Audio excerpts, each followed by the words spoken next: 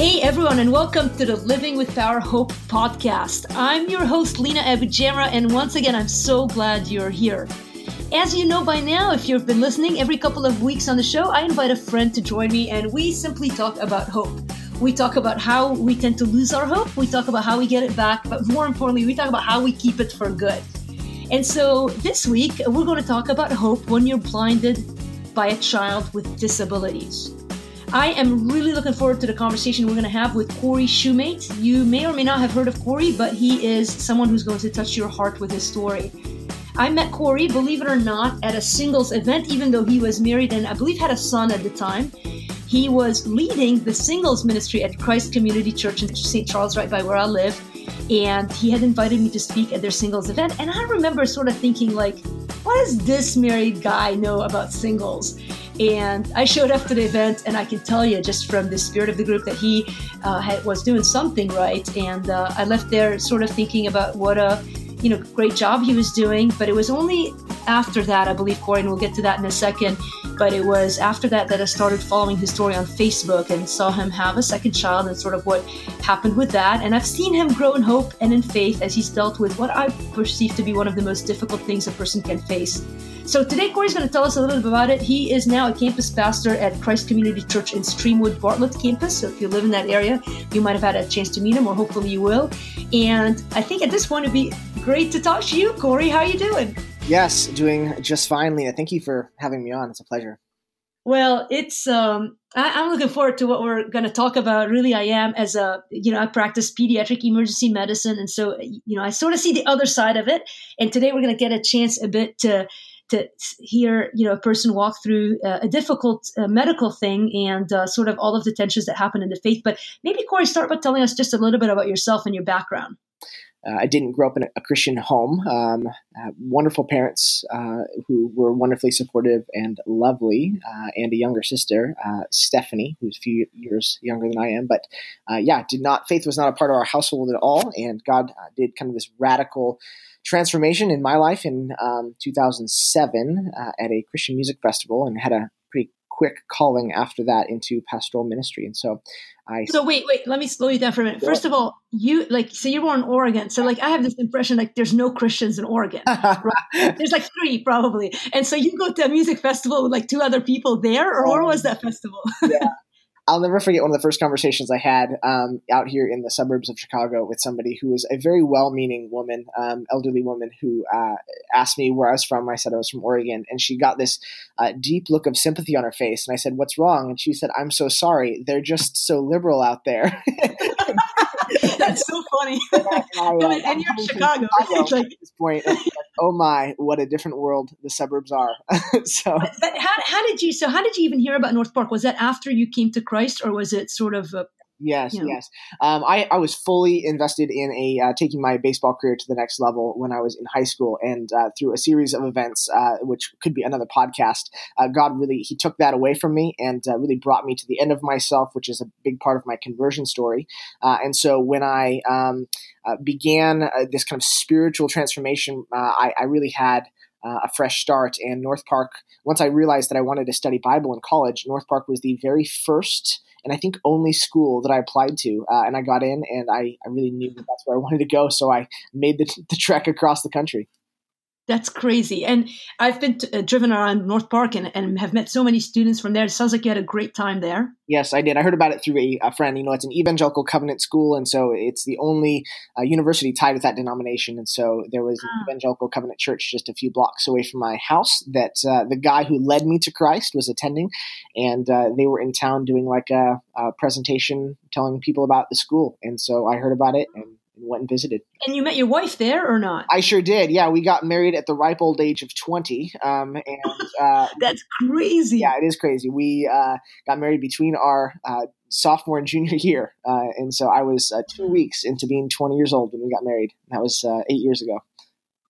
Wow. I mean, that is another story in of itself. Like, was it sort of like you just knew she was the one, or, were you a Christian, like you just trying to be pure? Like, tell us a bit more, maybe for a second or two, about like the thought process there. Like, especially coming from the West Coast, like, I don't feel like people necessarily rush into marriage from liberal backgrounds. And so yet here you were, like, boom. Yeah, sure. It was nothing short of a God speaking, and I'm certainly one of those people who would say that I don't hear very clearly and unequivocally from God as far as which direction to pursue very often. But this was one of those big times in my life. I had arrived back to school early. I was an RA at the time, and we showed up like 2 weeks early for training, and training was only like 2 hours a day, and so I had like a lot of time on my hands, and so I sat and listened to a lot of podcasts like this one, and did a lot of reading. And through that time, God really powerfully spoke to me, and really, I can say, told me to get married much earlier than I had been planning to get married. And I'll spare the whole story, but a cool detail was I really felt at the end of this long, quiet time in which I was journaling that God was telling me to confirm this with wise counsel, not to just do it on my own and be a crazy person, but to actually go to wise mentors I respected. And so 3 names popped into my mind, and they were kind of scattered individuals. And I'll never forget telling Kasia, who's now my wife, she was my girlfriend at the time. I was very nervous about this conversation because I was going to have to tell her that God had told me that I needed to marry her.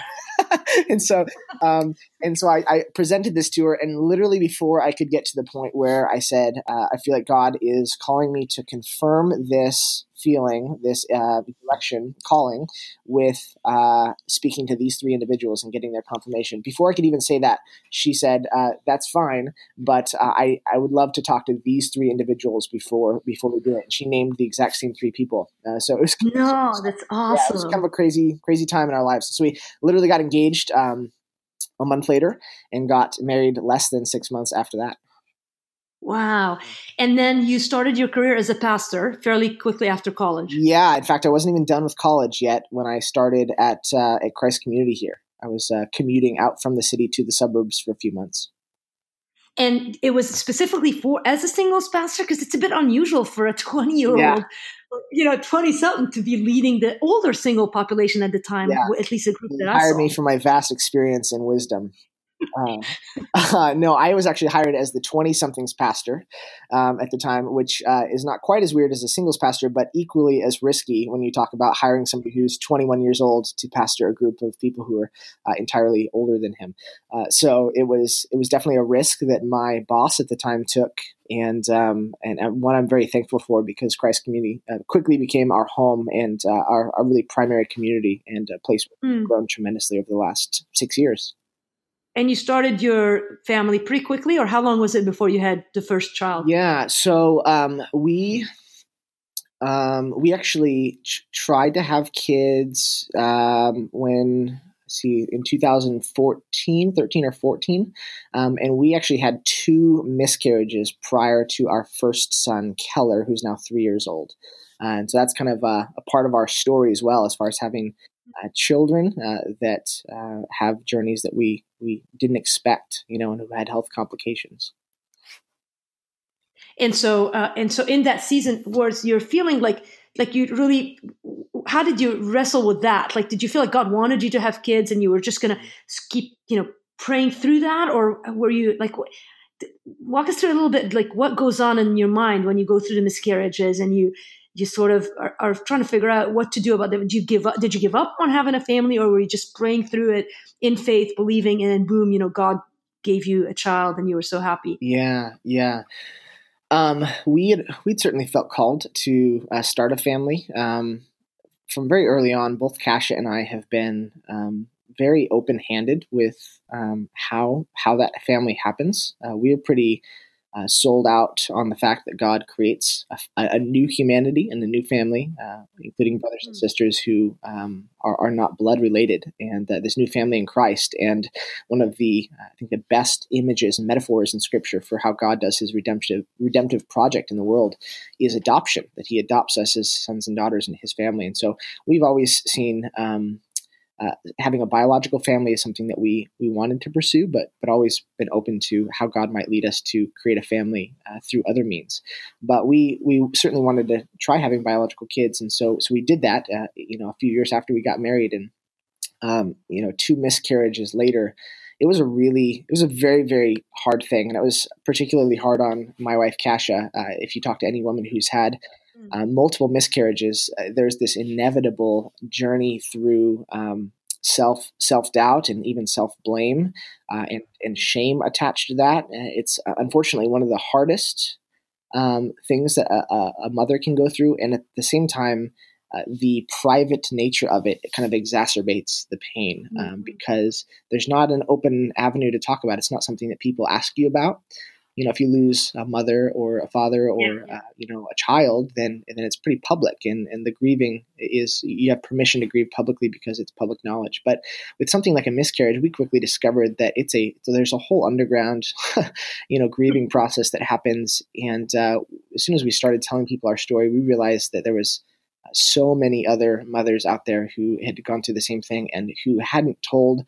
Some people we talked to who never told a soul until Kasia confided in them. And that became kind of a project that we had started on ourselves to really be transparent about our own journey, and in the confidence that God is one who has compassion on and stands with us in the midst of our pain, and is healing our world to not hide our pain, because it doesn't do us any good, and it certainly doesn't do others who are going through the same thing any good. But that's not to say that it wasn't a really, really difficult time. I remember, if I could kind of summarize the pain that I was experiencing in one kind of moment, it was walking out of the hospital after our second miscarriage. And it was kind of an up and down thing, because we thought Kasia had miscarried, and we went into the hospital expecting that she had. And the doctor said, no, despite all the kind of physical signs, this baby's still in there. And it was 5 or 6 weeks at that point, and we could even hear the heart, we could see the heartbeat at that point. And it was just this revival of hope. And I remember leaving the hospital crying, and we came back a week later to do a check-in, and the baby was gone. I remember it was a beautiful spring day, and I remember seeing vivid spring colors, the vibrancy of the grass, and watching this little family of butterflies fly by. And I remember thinking, what on earth is the point of a world in which the butterflies have lives and well-being that is upheld, but my child in my wife's womb doesn't get a fair shot at life. And I remember feeling, I wasn't even angry at God. I really wasn't, but I remember feeling very distinctly, I have poured my soul out in prayer over not only this child, but the one before. And so have our community who's walked with us through this. And what's even the point if we go through all of that?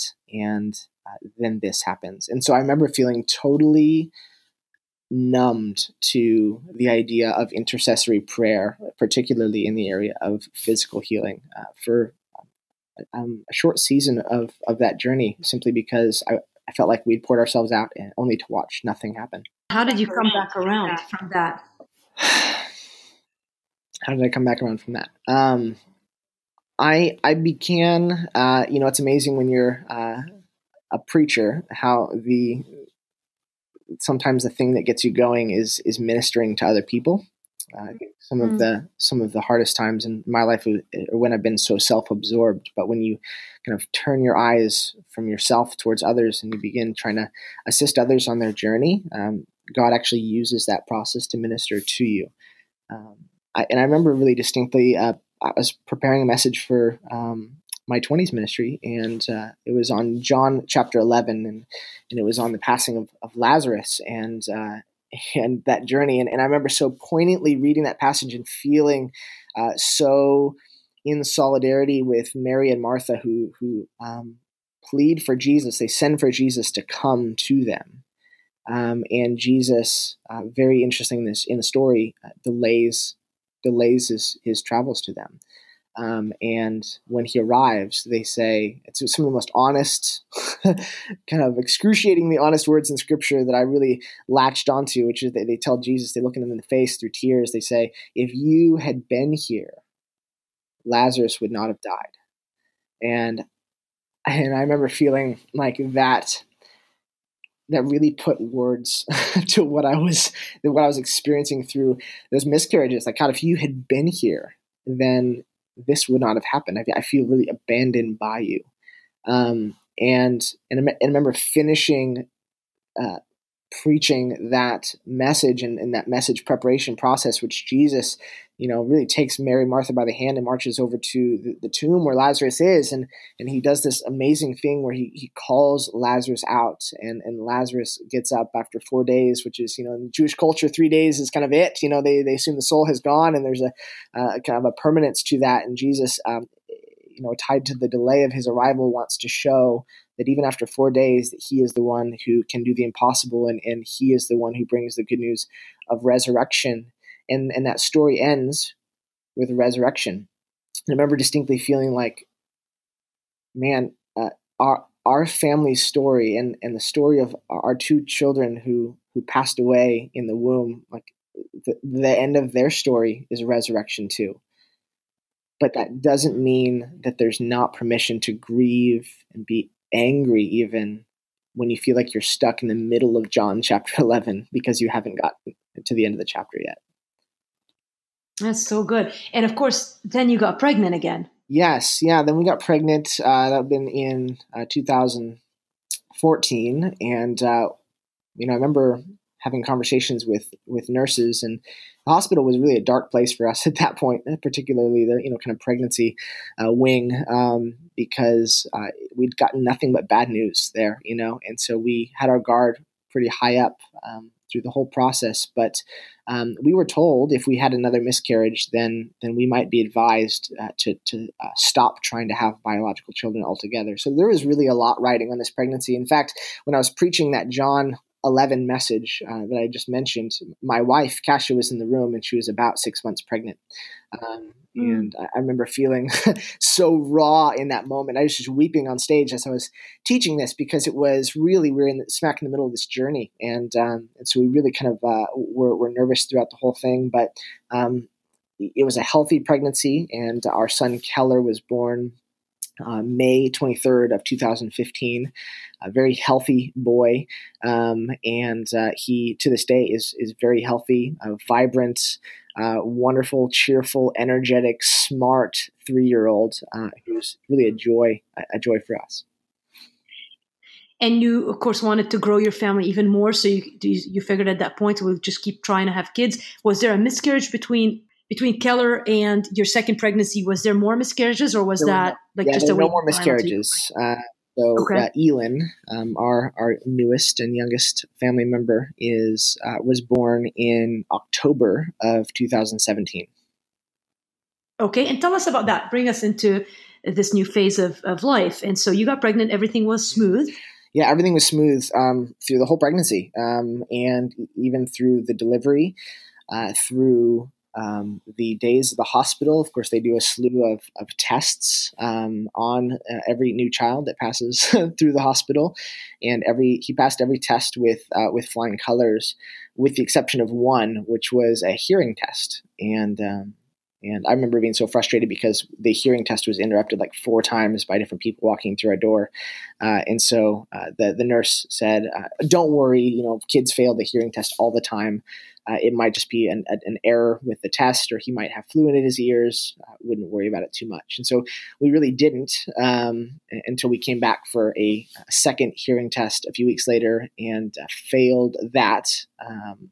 And then we're passed on to yet another hearing specialist and kind of got definitive results that there was something going on with his hearing. And that was probably the first sign, maybe 6 weeks after he was born, that something was wrong. And how did you process that at the time? Were you thinking were you devastated? Were you hopeful? Were you just numb? At that point, nothing had really sunk in yet. It was only 6 weeks down the line. He was behaving pretty normally other than that. And we'd been told, they have a lot of babies have fluid that's in their ears, and it kind of blocks their hearing for a while. And that can sometimes take months to go away. And sometimes it requires tubes to be put in his ears. And so we said, okay, let's get a closer look at that. And we had tubes put in his ears. But over the next 6 weeks, until he was about three or so months old, right around that January mark, is when he really started missing some kind of definitive milestones with not just hearing, but also vision. He wasn't really responding to sounds or voices, and he wasn't looking at objects. He was not tracking objects across the room. He didn't respond to faces when we were right in front of him, and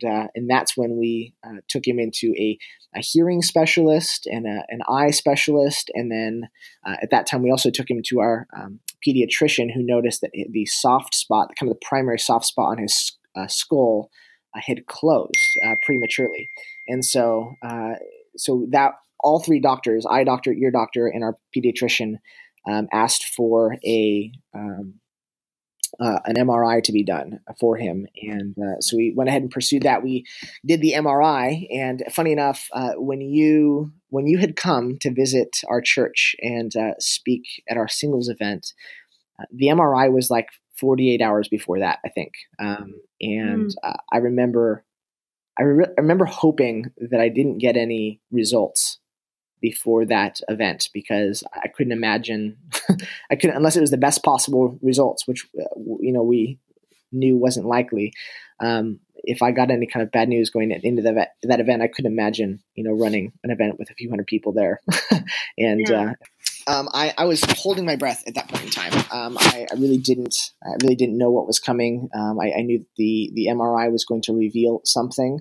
I, probably out of self-preservation, try to imagine very bad scenarios, and imagine myself living in them, and try to be pleasantly surprised if something comes. But I remember feeling very, like I was really trying hard to push it out of my mind in those few days.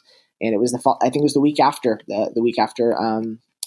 you came that we were called into our neurologist office in Chicago, and so we traveled down there, and we sat in front of a computer screen where our neurologist walked us through these series of images, and even as somebody who was not a neurologist, looking at this computer screen, I could tell that something was really wrong with what I was seeing. And so, did they give you a diagnosis, or were you just like, he's going to have some developmental delays? Like, what was the frame of when you walked out? What was your sense of what was happening? Well, I remember sitting in the room, as she said, do you see this, do you see this part of the image that I'm showing you? And I said, yeah. And it looked like a whole lot of empty space. And she goes, that's where, it's where your son's brain should be. And I said, what are you telling me? And she said, well, it looks like for some reason or another, Elan's brain didn't develop how it should have. And the hearing loss, the vision impairment that you're seeing, can be tied to that.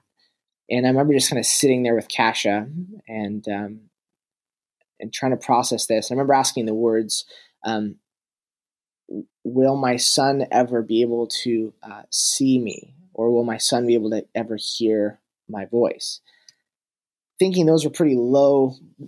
Our bar was pretty low on those questions. And I remember she paused and she looked back and forth from Kasha to me, and she said, I can't tell you the answer to that. I don't know. Wow. And then, like moments later, before we even had a chance to even process those words, really, Elan had some kind of spasm in front of us, and the doctor got very concerned and said, I think what I just saw might be a very dangerous form of seizure, and I need to get you guys in right away to go downtown and get an EEG to look at his brain patterns to see what's going on. Well, and how long has that been, Corey? Like that was the last few months? Or? It was February. Is February 2nd, I believe, is the date that we got that news and rushed downtown to get a look at Elan's brain. This is crazy. And so you're so young too. Like all that you've been through, and you and your wife are like, and you're not quite 30, and so it's just so much to take in. And so I want to try to tease out just a couple of things. I mean, you've been through a lot in the last 8 months. It's not even 8 months. Maybe let's talk a little bit about where you are now compared to at that point. Like what's been happening before we get to the hopeful part. Like sort of I want to tease out a bit of where's God in all this at that moment in time. And did you even think about God in that moment in time? I mean, absolutely. We're sitting there through tears on the way from one hospital to another, that very day, just crying out to God and crying with each other, having a hard time even functioning and driving. Probably not the best time to be driving, but just asking the question, like, what happened? As you mentioned in the beginning, we really felt blindsided by this because it seems like something as drastic as this, we really should have known sooner. And, I don't know, God orchestrates specific moments in time where we really are faced with the reality of what we're facing and have to kind of sit in it. And the EEG is, if you've listeners have ever participated in one of these or know what it is, you have to basically sit in a room quietly while 30 some electrodes are attached to the patient's head, and it's hooked up to a very expensive machine that monitors brain activity.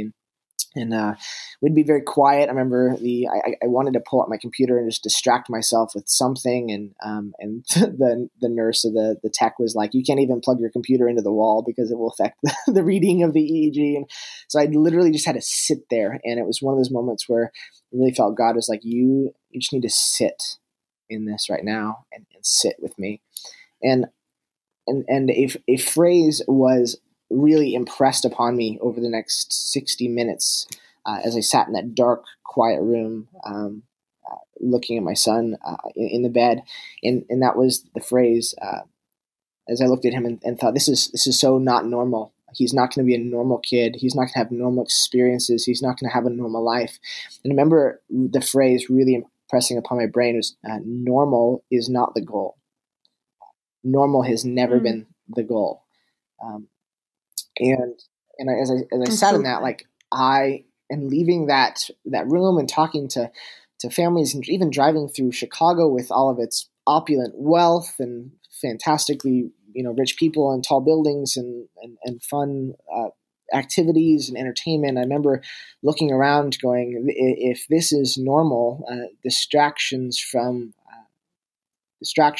being attuned to how the Spirit of God is at work transforming us into the image of Christ and bringing about His kingdom here on earth as it is in heaven, and bringing all of creation into unity under the headship of Jesus, and restoring all things and working towards that day when every tear will be wiped away and there will be no more crying or mourning or pain. And if God is on that restoration project, and yet the normal around us is to be completely oblivious and even in rebellion to that, then normal indeed was never the goal. And as I looked at Elin in that moment, I really talked with Cash on the way home from the hospital that day, and I said, babe, this is not going to be a normal journey, but we have to believe that it's going to be a good one. It's going to be a good journey, and we don't know what it's going to bring.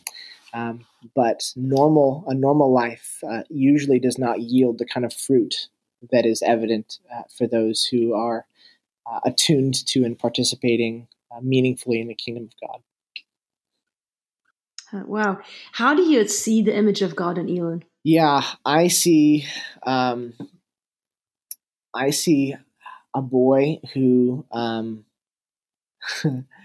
is so cared for by so many people. Like, there's been so many resources directed to Elin for his well-being.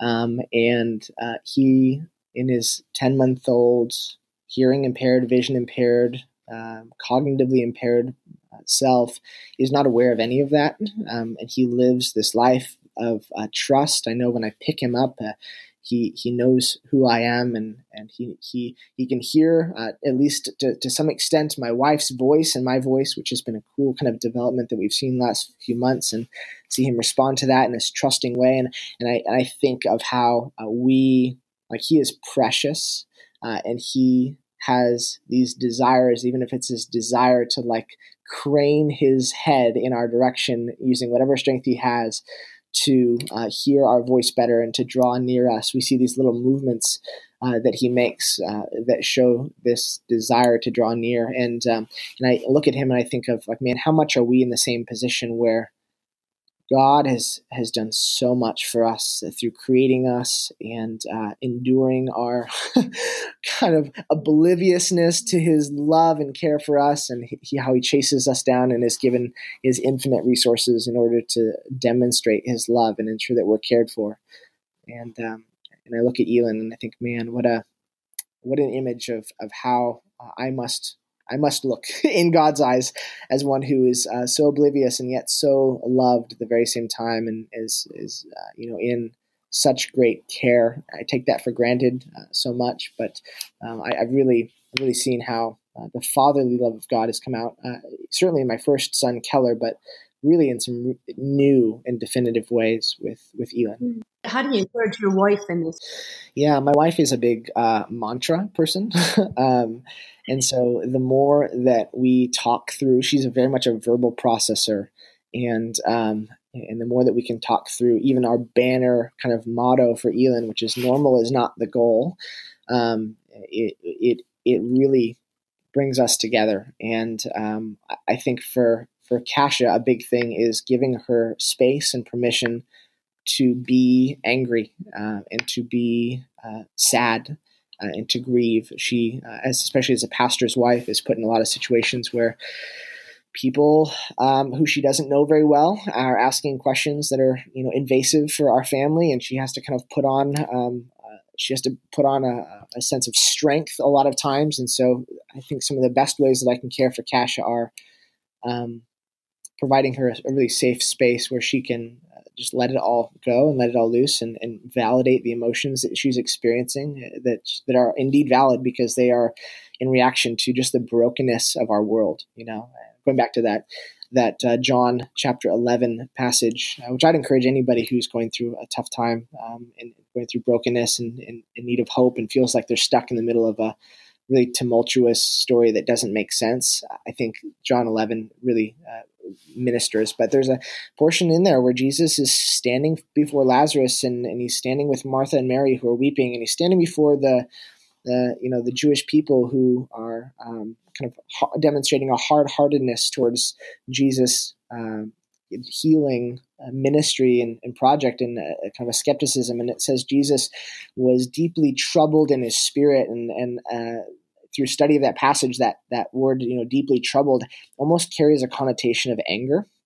And so it's like Jesus looked around at him at the death of Lazarus, the havoc that it was wreaking on his family, and the acceptance of death in the eyes of those who witness it as deeply troubling. And the whole kind of totality of the brokenness of that situation caused him to bitterly and even angrily weep.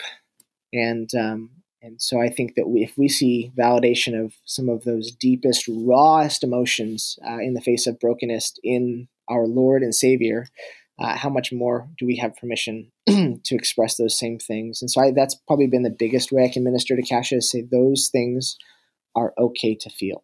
And then what about your son? How has it been with him relating with Keller, his brother? Who you're asking about? Yeah. Yep. Keller, quite frankly, is probably too young to realize really what's happening. He knows certain pieces of information that he'll probably start connecting the dots on in the next 12 months. He can't just walk up to Elin and grab Elin's arm because it will frighten him, because Elin can't see him coming.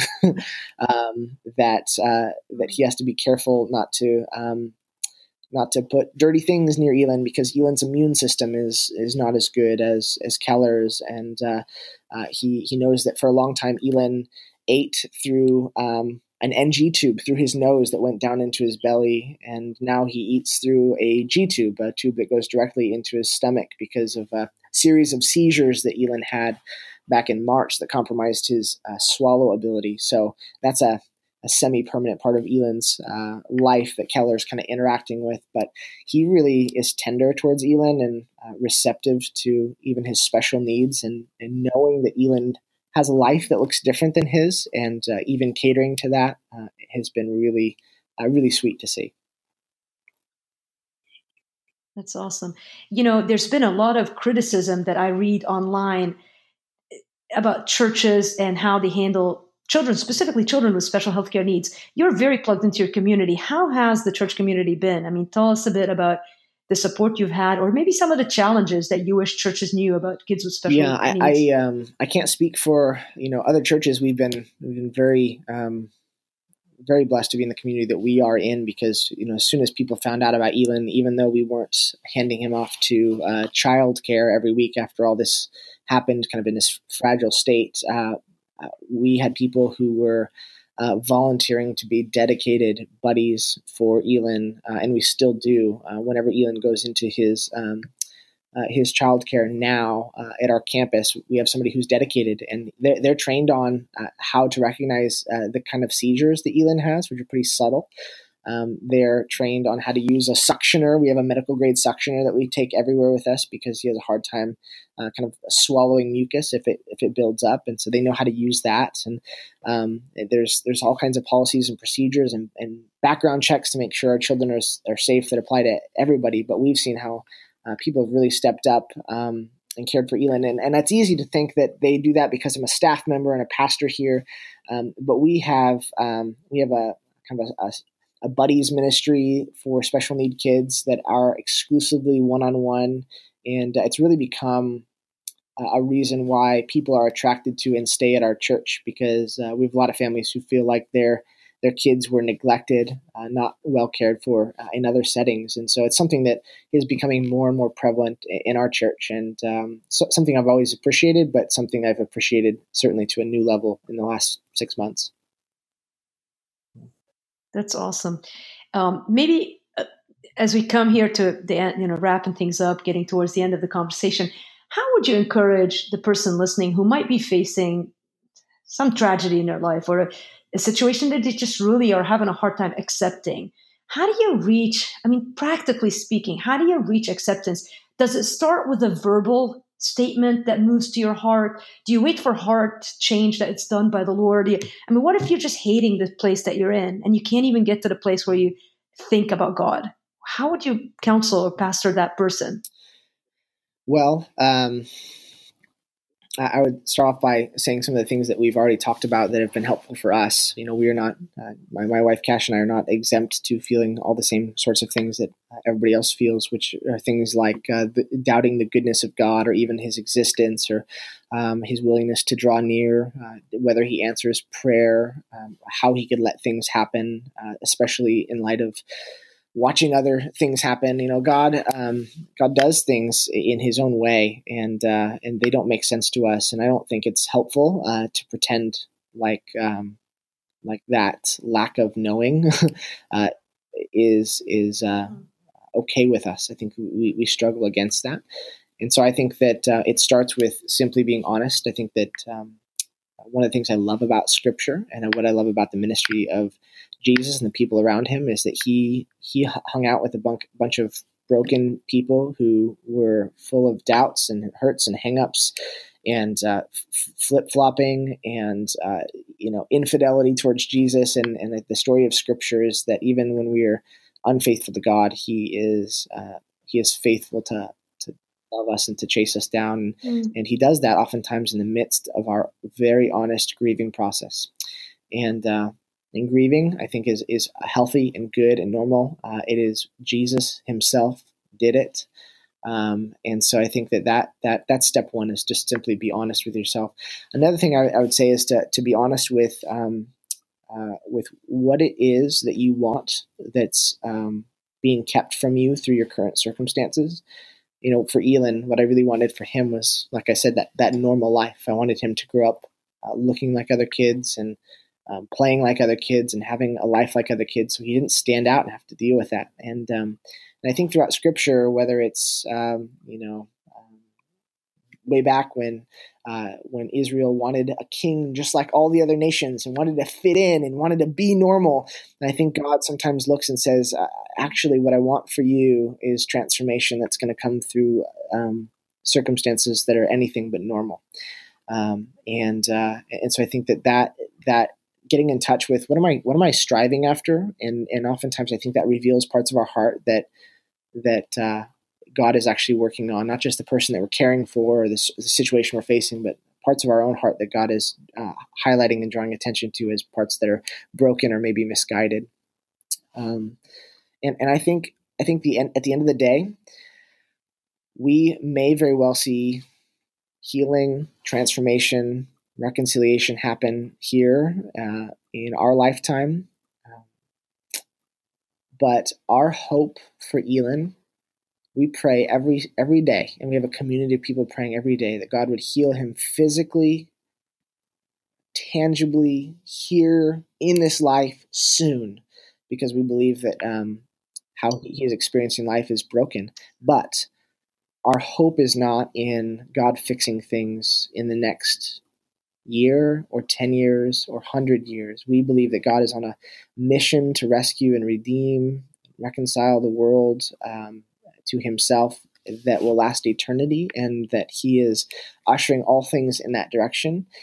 And if there's one thing about Jesus, it's that his mission sometimes doesn't make sense, and his timing doesn't make sense, and the way he heals doesn't make sense. If you look at the Gospels, the way he heals and when he heals people and which people he chooses to heal on what time frame, and none of it really makes sense. And so our trust is not that God, not in what God might do for us, but really in who God is and the hope that we have about the trajectory of the history of the world and where everything is headed, because that there will be a day, I can say with confidence, that Elin will see with eyes brighter than mine are now, and he'll be able to hear the music that God plays. He'll be able to have a brain that functions wonderfully. He'll be dancing and celebrating before Jesus, as will everybody who trusts in him. So I have confidence that will happen. Now, whether it happens, whether it happens in the next 10 years or whether it happens shortly after Elin passes from this life, it's going to happen. And so that's where my hope rests. And I would encourage anybody who's listening, I can't promise that God is going to fix your circumstance here and now, but I can promise you that not one of your tears is wasted. God absolutely is with you in the midst of the pain. God is not wasting any of your effort, and none of this is pointless. He is using it to form you into the image of Jesus, and he will indeed restore and reconcile and bring all things into healing one day very soon.